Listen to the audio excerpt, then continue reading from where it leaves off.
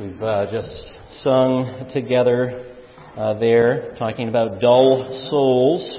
And unless the Lord lights the flame, never can my love be warm to praise. And so when we praise the Lord in fullness of heart, we can be sure that's because the Lord is at work in our lives to warm our hearts to that praise. I encourage you to turn in your Bibles with me to the Gospel of Mark. We're going to be reading Mark 1, verses 9 through 14, spending our time 9 through 13, and spending our time in verses 12 and 13 this morning. So we continue along in the Gospel of Mark, the Gospel of Jesus Christ, the Son of God, and we'll pick up the story in Mark 1, verse 9. This is the word of the Lord. In those days, Jesus came from Nazareth of Galilee and was baptized by John in the Jordan.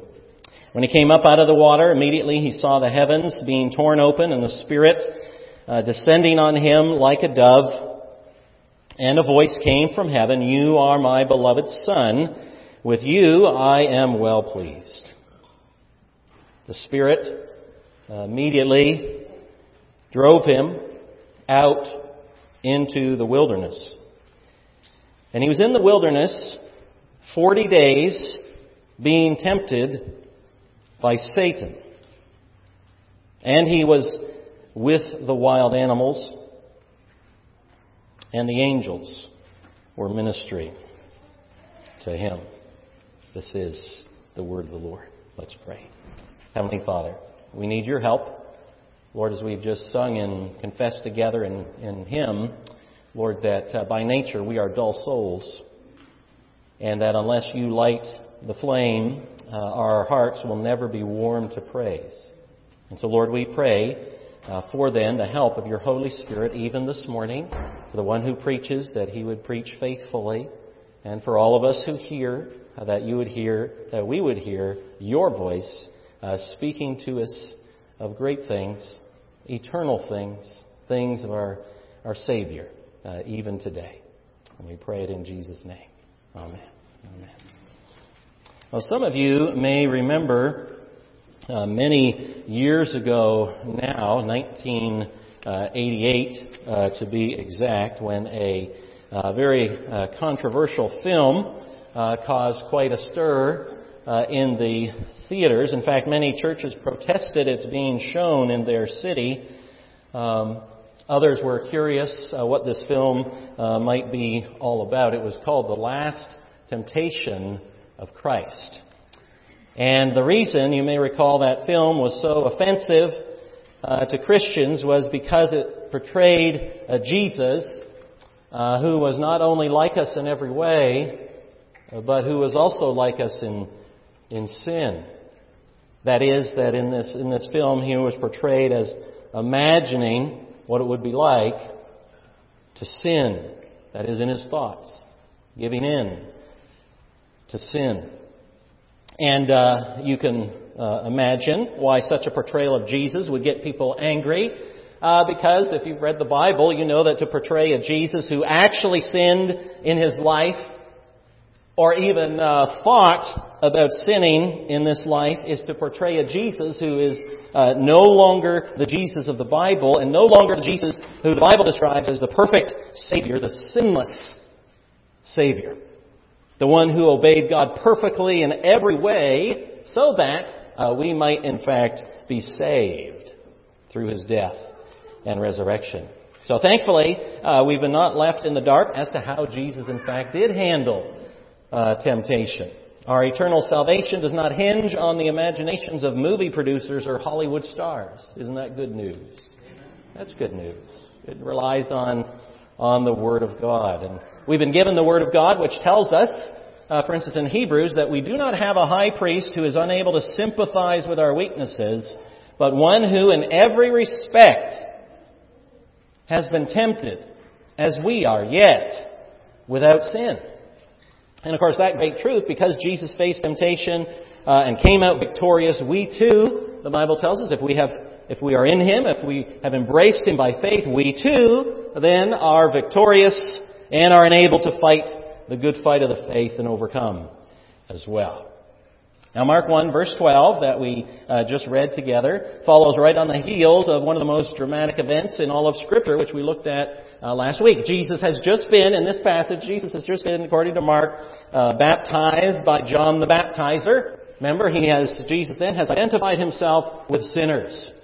It was a baptism of repentance for their forgiveness of sins, and Jesus, who would die in the place of sinners here, identifies himself with sinners at the beginning of his ministry in a wonderfully humble way. The Holy Spirit, we read, descends upon him in the form of a dove. That is, Jesus then, in his human nature, receives the fullness of the Spirit. He is equipped, empowered. He receives the Spirit, the Bible says, without measure. And then we heard, of course, the voice of the Father from heaven, "You are my beloved Son. With you I'm well pleased." And the Bible says that's the testimony of God.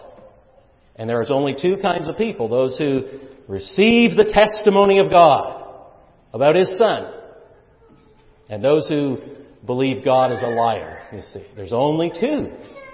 And He has spoken from heaven this testimony about who Jesus is. He's the King, He's the Son, and He will be the suffering servant in whom the Father delights. And later in the Gospels, we're going to hear on the Mount of Transfiguration, for instance, that voice of the Father is going to be heard again. Very similar words, a little bit different though. "This is my beloved Son, with whom I'm well pleased. Listen to Him."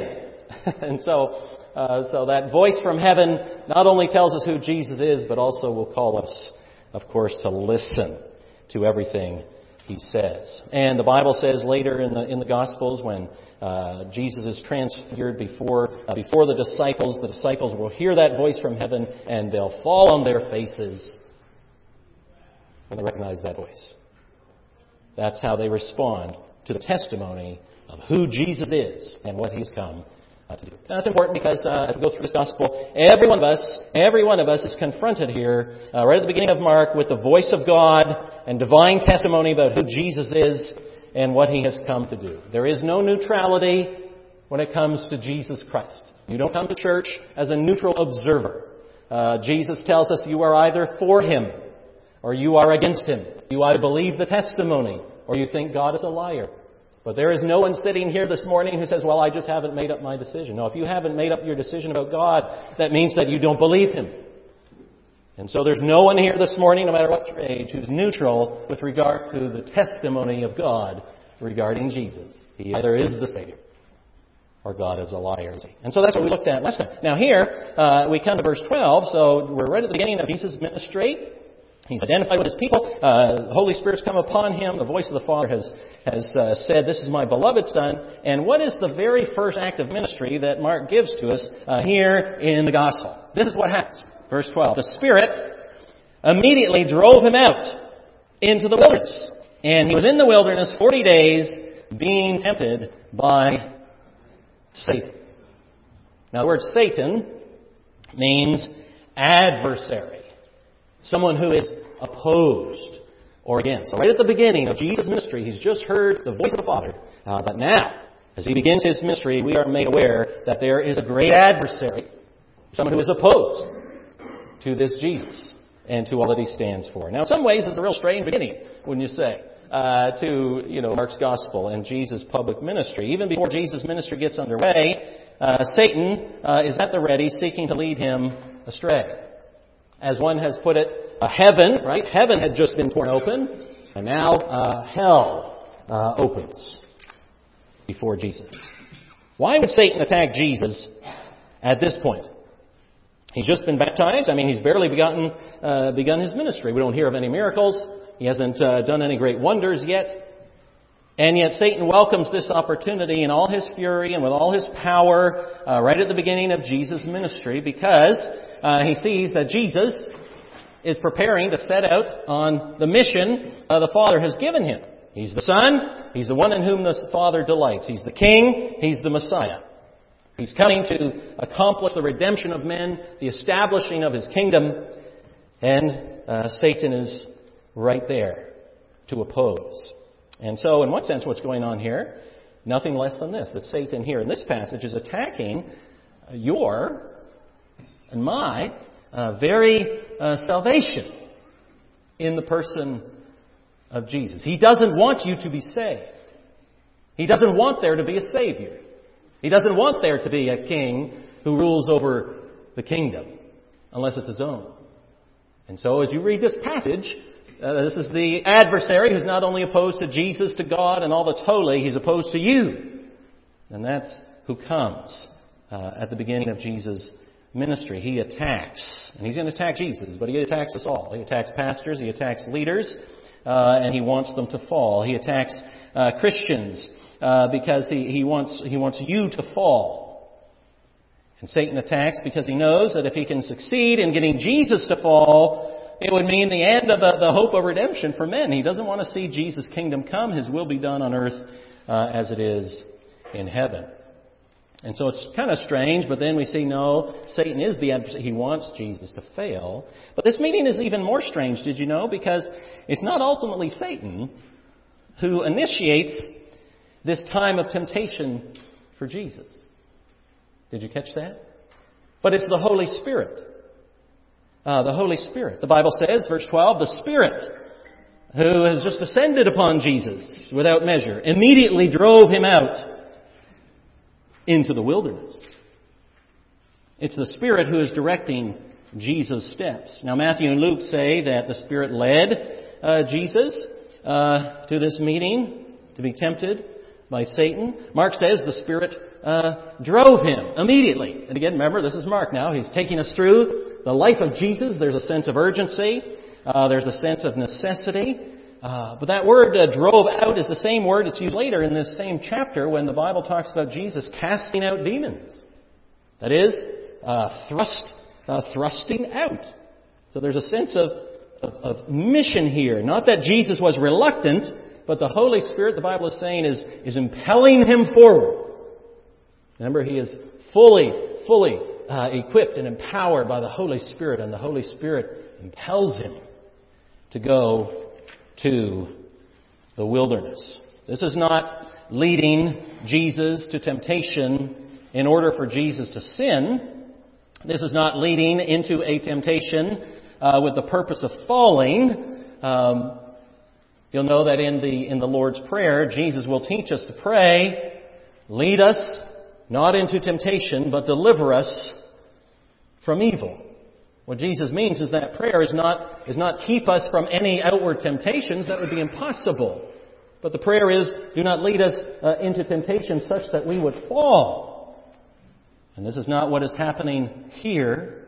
But Jesus is being driven into the wilderness for this meeting in order that Satan indeed would have opportunity to tempt him. But friends, we have to see here, this is God's purpose. This is in God's providence what must take place, that Jesus would encounter Satan. So that's the first thing here. This is not accidental. It was the very purpose of God that Jesus would face Satan. Now the question is why? Well, just as Adam and Eve were placed in the garden, and the garden became the scene of Satan's temptation through the serpent, here Jesus begins his public ministry just as Adam came on the scene. Jesus comes from Nazareth, and no sooner do we read of Jesus entering upon his calling as King and Messiah, the Redeemer of men, than the Bible says he was in the wilderness being tempted by Satan. Because Satan is the adversary of all that is holy. In 1 Corinthians 15:45, the Apostle Paul writes this, "Thus it is written, the first man Adam became a living being. The last Adam," that's Jesus, "became a life-giving spirit. But it's not the spiritual that's first, but the natural. And then the spiritual. The first man," that's Adam, "was from the earth, a man of dust. The second man, Jesus, is from heaven." So the Bible says there's a first Adam, then there's a last Adam, there's a first man, and there's a second man. And Satan comes to both. In Romans 5, the apostle writes this, "For as by the one man's disobedience," that's Adam, "the many were made sinners, so by the one man's obedience," that's Jesus, "the many will be made righteous." And again, "For if because of one man's trespass," that's Adam, "death reigned through that one man, Much more will those who receive the abundance of grace and the free gift of righteousness reign in life through the one man, Jesus Christ. And you see, so Adam and Jesus are linked here in the Bible. First Adam, last Adam. First man, last man. Second man. And Satan comes to destroy both. So Satan comes here to Jesus. But this is the plan, you see, and purpose of God. It's the Spirit who drives Jesus, impels Jesus into the wilderness so that he can do, in fact, battle with Satan. And so, Jesus is driven into the wilderness. Now, the Bible tells us here, the Son of God, second Adam, enters the scene of history. Satan must have thought that the first Adam had been such a pushover, perhaps Jesus wouldn't be able to withstand him either. So a strange beginning. Secondly, a sustained assault upon Jesus. Verse 13, and he was in the wilderness 40 days, being tempted by Satan. Matthew tells us Jesus was in the wilderness fasting. That's what he was doing, 40 days and 40 nights fasting. Luke 4:2 says Jesus ate nothing. He was hungry. And you think, 40 days? Wait a minute, 40 days. Didn't it rain on the earth 40 days and 40 nights in the great flood when God sent judgment upon the world? Yep. You say to yourself, well, wait a minute, wasn't Moses on Mount Sinai 40 days and 40 nights as he was leading God's people out of Egypt? Yeah. Mm-hmm. Didn't the spies search out the land of Canaan 40 days and 40 nights in preparation for entering the promised land? Mm-hmm. Didn't Goliath challenge the Israelites 40 days, morning and evening, in opposition to God's people seeking to destroy them? Mm-hmm. Didn't the food given to Elijah while he was fleeing Jezebel give him strength for 40 days and 40 nights, sustained by God in a time of weakness? Yes. And wasn't Jonah's warning to Nineveh 40 days and Nineveh shall be overthrown? Judgment will come. Yes. Yeah, that's all true. This is a significant period of time in the Bible, and the Bible says 40 days in the desert. Matthew tells us he was fasting. Jesus is hungry. Now, what we don't know is whether or not Jesus was being tempted all these 40 days. Matthew tells us that it was after 40 days that Satan comes with three very specific temptations. Here in Mark and in Luke, it simply says 40 days Jesus was in the wilderness being tempted by Satan. So it could be, the Bible doesn't say, could be that Jesus was tempted throughout that time, when he's in the wilderness. But what we do know for sure is that at the end of those 40 days, that Satan came to him with three very specific temptations as Jesus is hungry in the wilderness. So Satan, first of all here, we know, attacks Jesus in his time of weakness, just as he attacks us in our time of weakness. That's why Paul tells the married in Ephesians 4, remember this verse, don't let the sun go down on your anger, or else you give the devil a foothold. You don't want to give in your life a foothold that is an access point or a stepping stool for the devil. You don't want to say, okay, here, devil, here's a little step stool so you can get at me a little easier. Don't do that. He attacks us in a time of weakness, whether it's physical weakness, spiritual weakness, mental weakness, whatever it is. If there's a weakness, he comes. And Satan in this temptation implies to Jesus, obviously God is not providing for you. How do we know that? Well, turn with me, you have your Bible open. Turn with me to Matthew chapter 4, who helps us understand a little more clearly what are some of the specific temptations that Jesus here in Mark is experiencing that Mark doesn't tell us about. Well, if you turn over to Matthew chapter 4, verse 3, this is what we read. And the tempter came and said to him, that's Jesus, if you are the Son of God, command these stones to become loaves of bread. Verse 6, Satan comes to him again and said to him, "If you're the Son of God, throw yourself down." And then he quotes some scripture.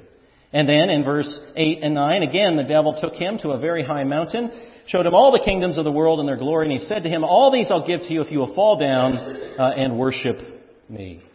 But for our purposes, let's just look at that very first specific temptation that comes to Jesus and how Jesus responds. "If you are," says Satan to Jesus, "the Son of God," verse 3 of Matthew 4, "command these stones to become loaves of bread." But he answered, "It is written, man shall not live by bread alone, but by every word that comes from the mouth of God." Now notice this. So Satan is tempting Jesus in the wilderness. He's been fasting, so he's hungry. Remember, he's fully man.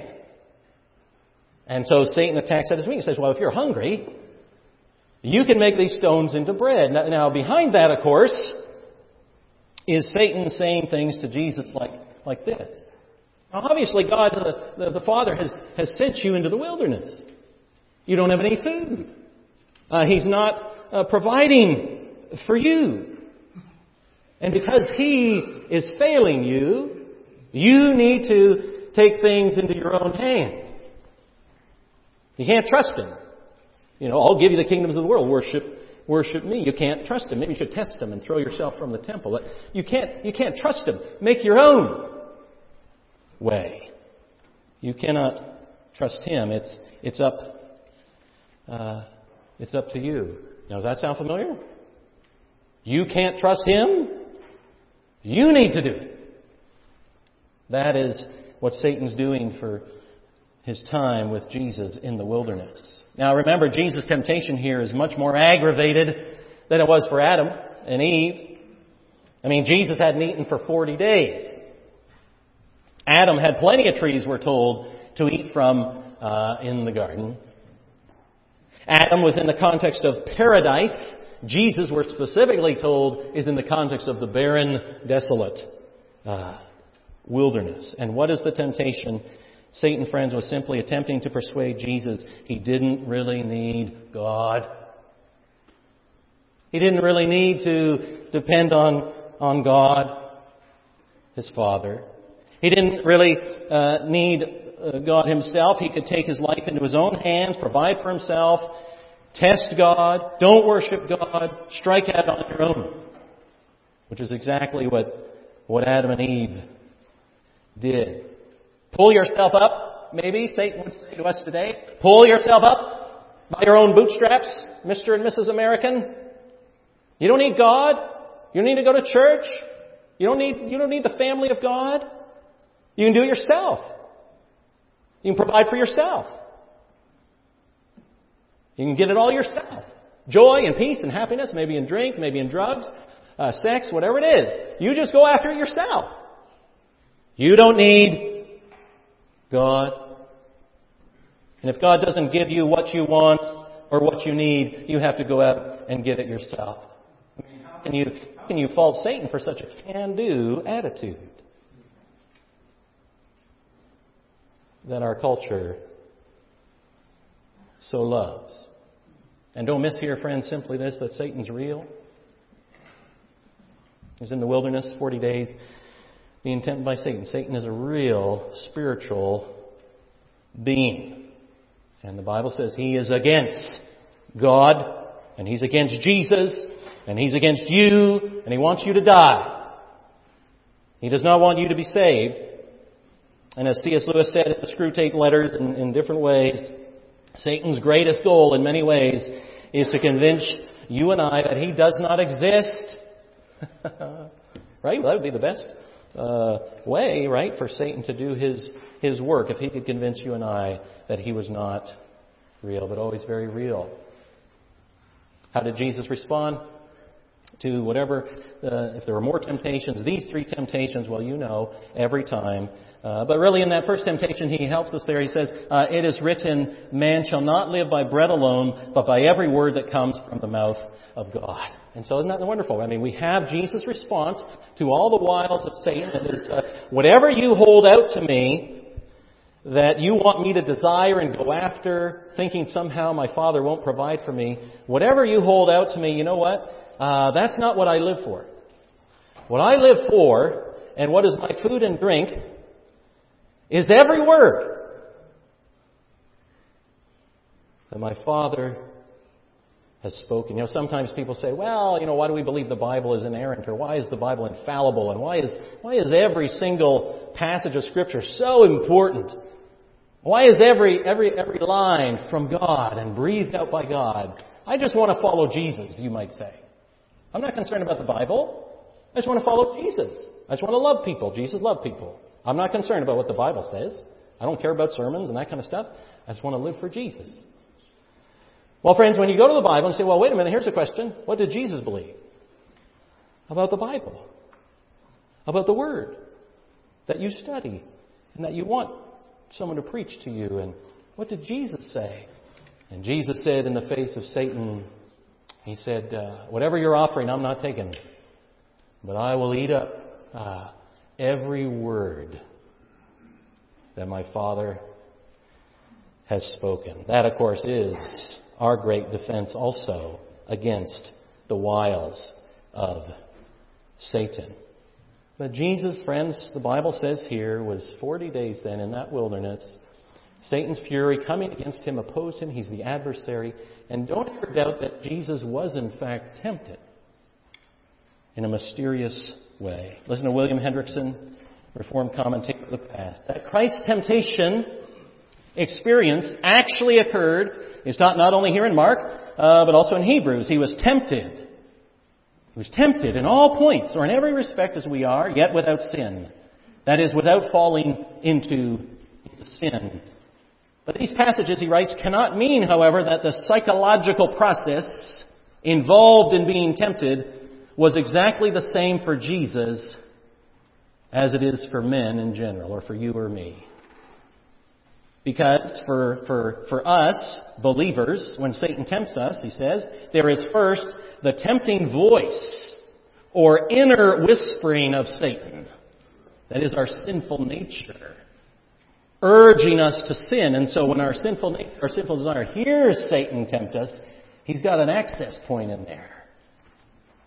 But there's also the inner desire, says Hendrickson, goading the tempted one to give heed to the devil's prompting. Thus man, the Bible says, being drawn away and enticed, we read it earlier this morning, by his own evil desire sins. With Christ, the case was different.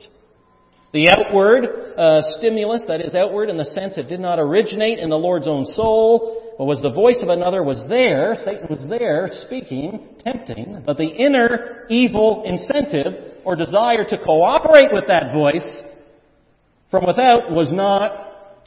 Nevertheless, the temptation, that is the sense of need, the consciousness of being urged by Satan to satisfy that need, the knowledge of having to resist the tempter, and the struggle to which this gave rise was real, even for Christ.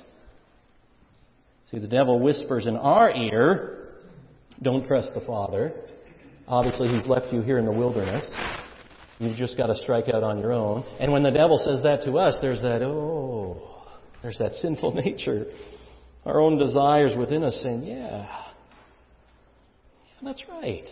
Why has God put me in this situation? Why am I sick? Why do I have this cancer? Why don't I have the friends I want to have? And why aren't I married like I want to be? And there's this inner sinful nature that hears that temptation to forsake God and it responds. But make no mistake, friends, that was not within Jesus. There's no sinful nature there, but he was tempted. He was urged. He was hungry, and he felt all those things that we feel as well. But when Satan comes to Jesus, seeking to tempt him to strike out on his own, how does Jesus respond? Well, the Bible tells us, full of the Holy Spirit, Jesus uses the Scripture, the Word of God, the Bible, as a shield to protect himself during that attack. It is written. It is written. It is written. And Jesus shows us then the true way of fighting the most difficult battles of life if we want to be sure of the victory. 40 days being tempted by Satan, a sustained assault. Jesus' food and drink and help and shield, we're told, was the Word of God.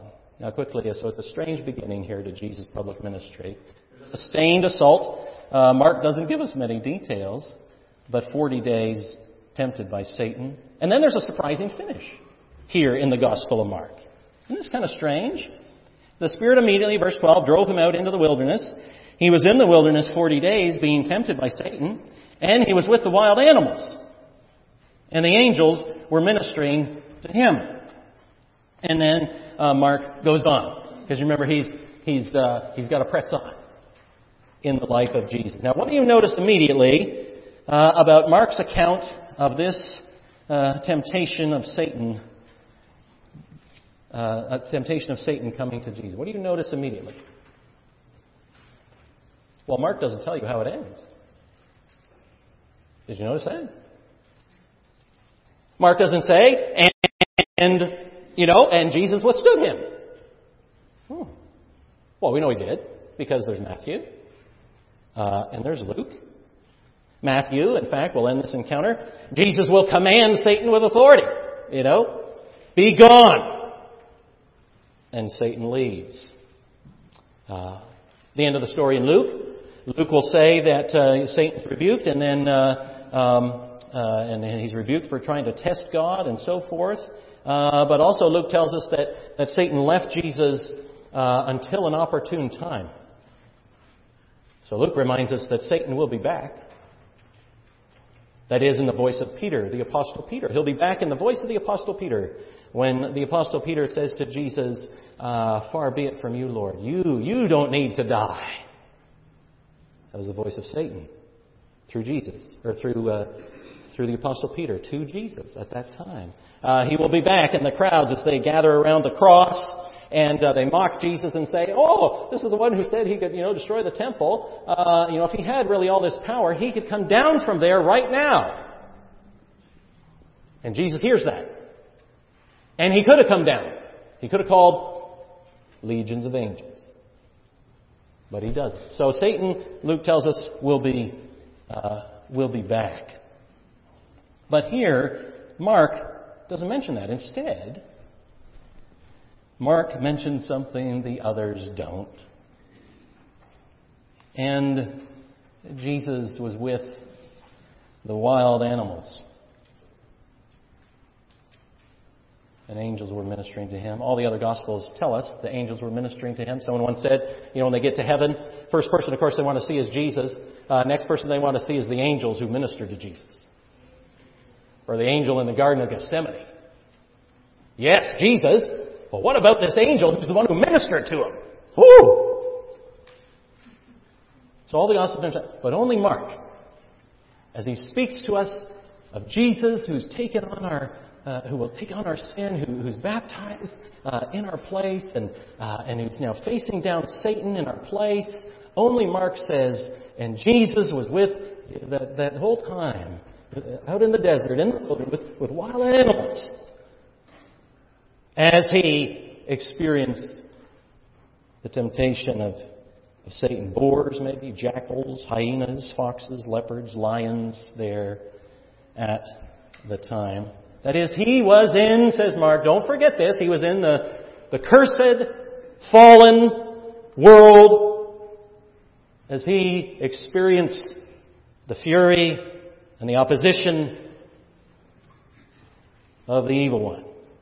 And he was there, driven by the Spirit to do battle with Satan, so that he would accomplish what Adam failed to do, that is, to walk in obedience to his Father, so that one day Jesus would be the perfect, sinless, blameless sacrifice without which you and I are still in our sins.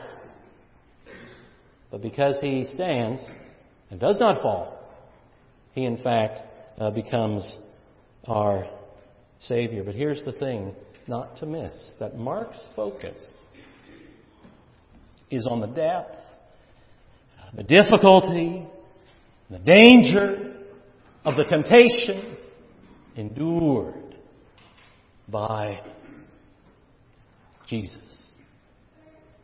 Why, friends, is that so important today? Why is that so important to you if you're a believer in the Lord Jesus Christ? It's important for this reason, because the Bible says because of this.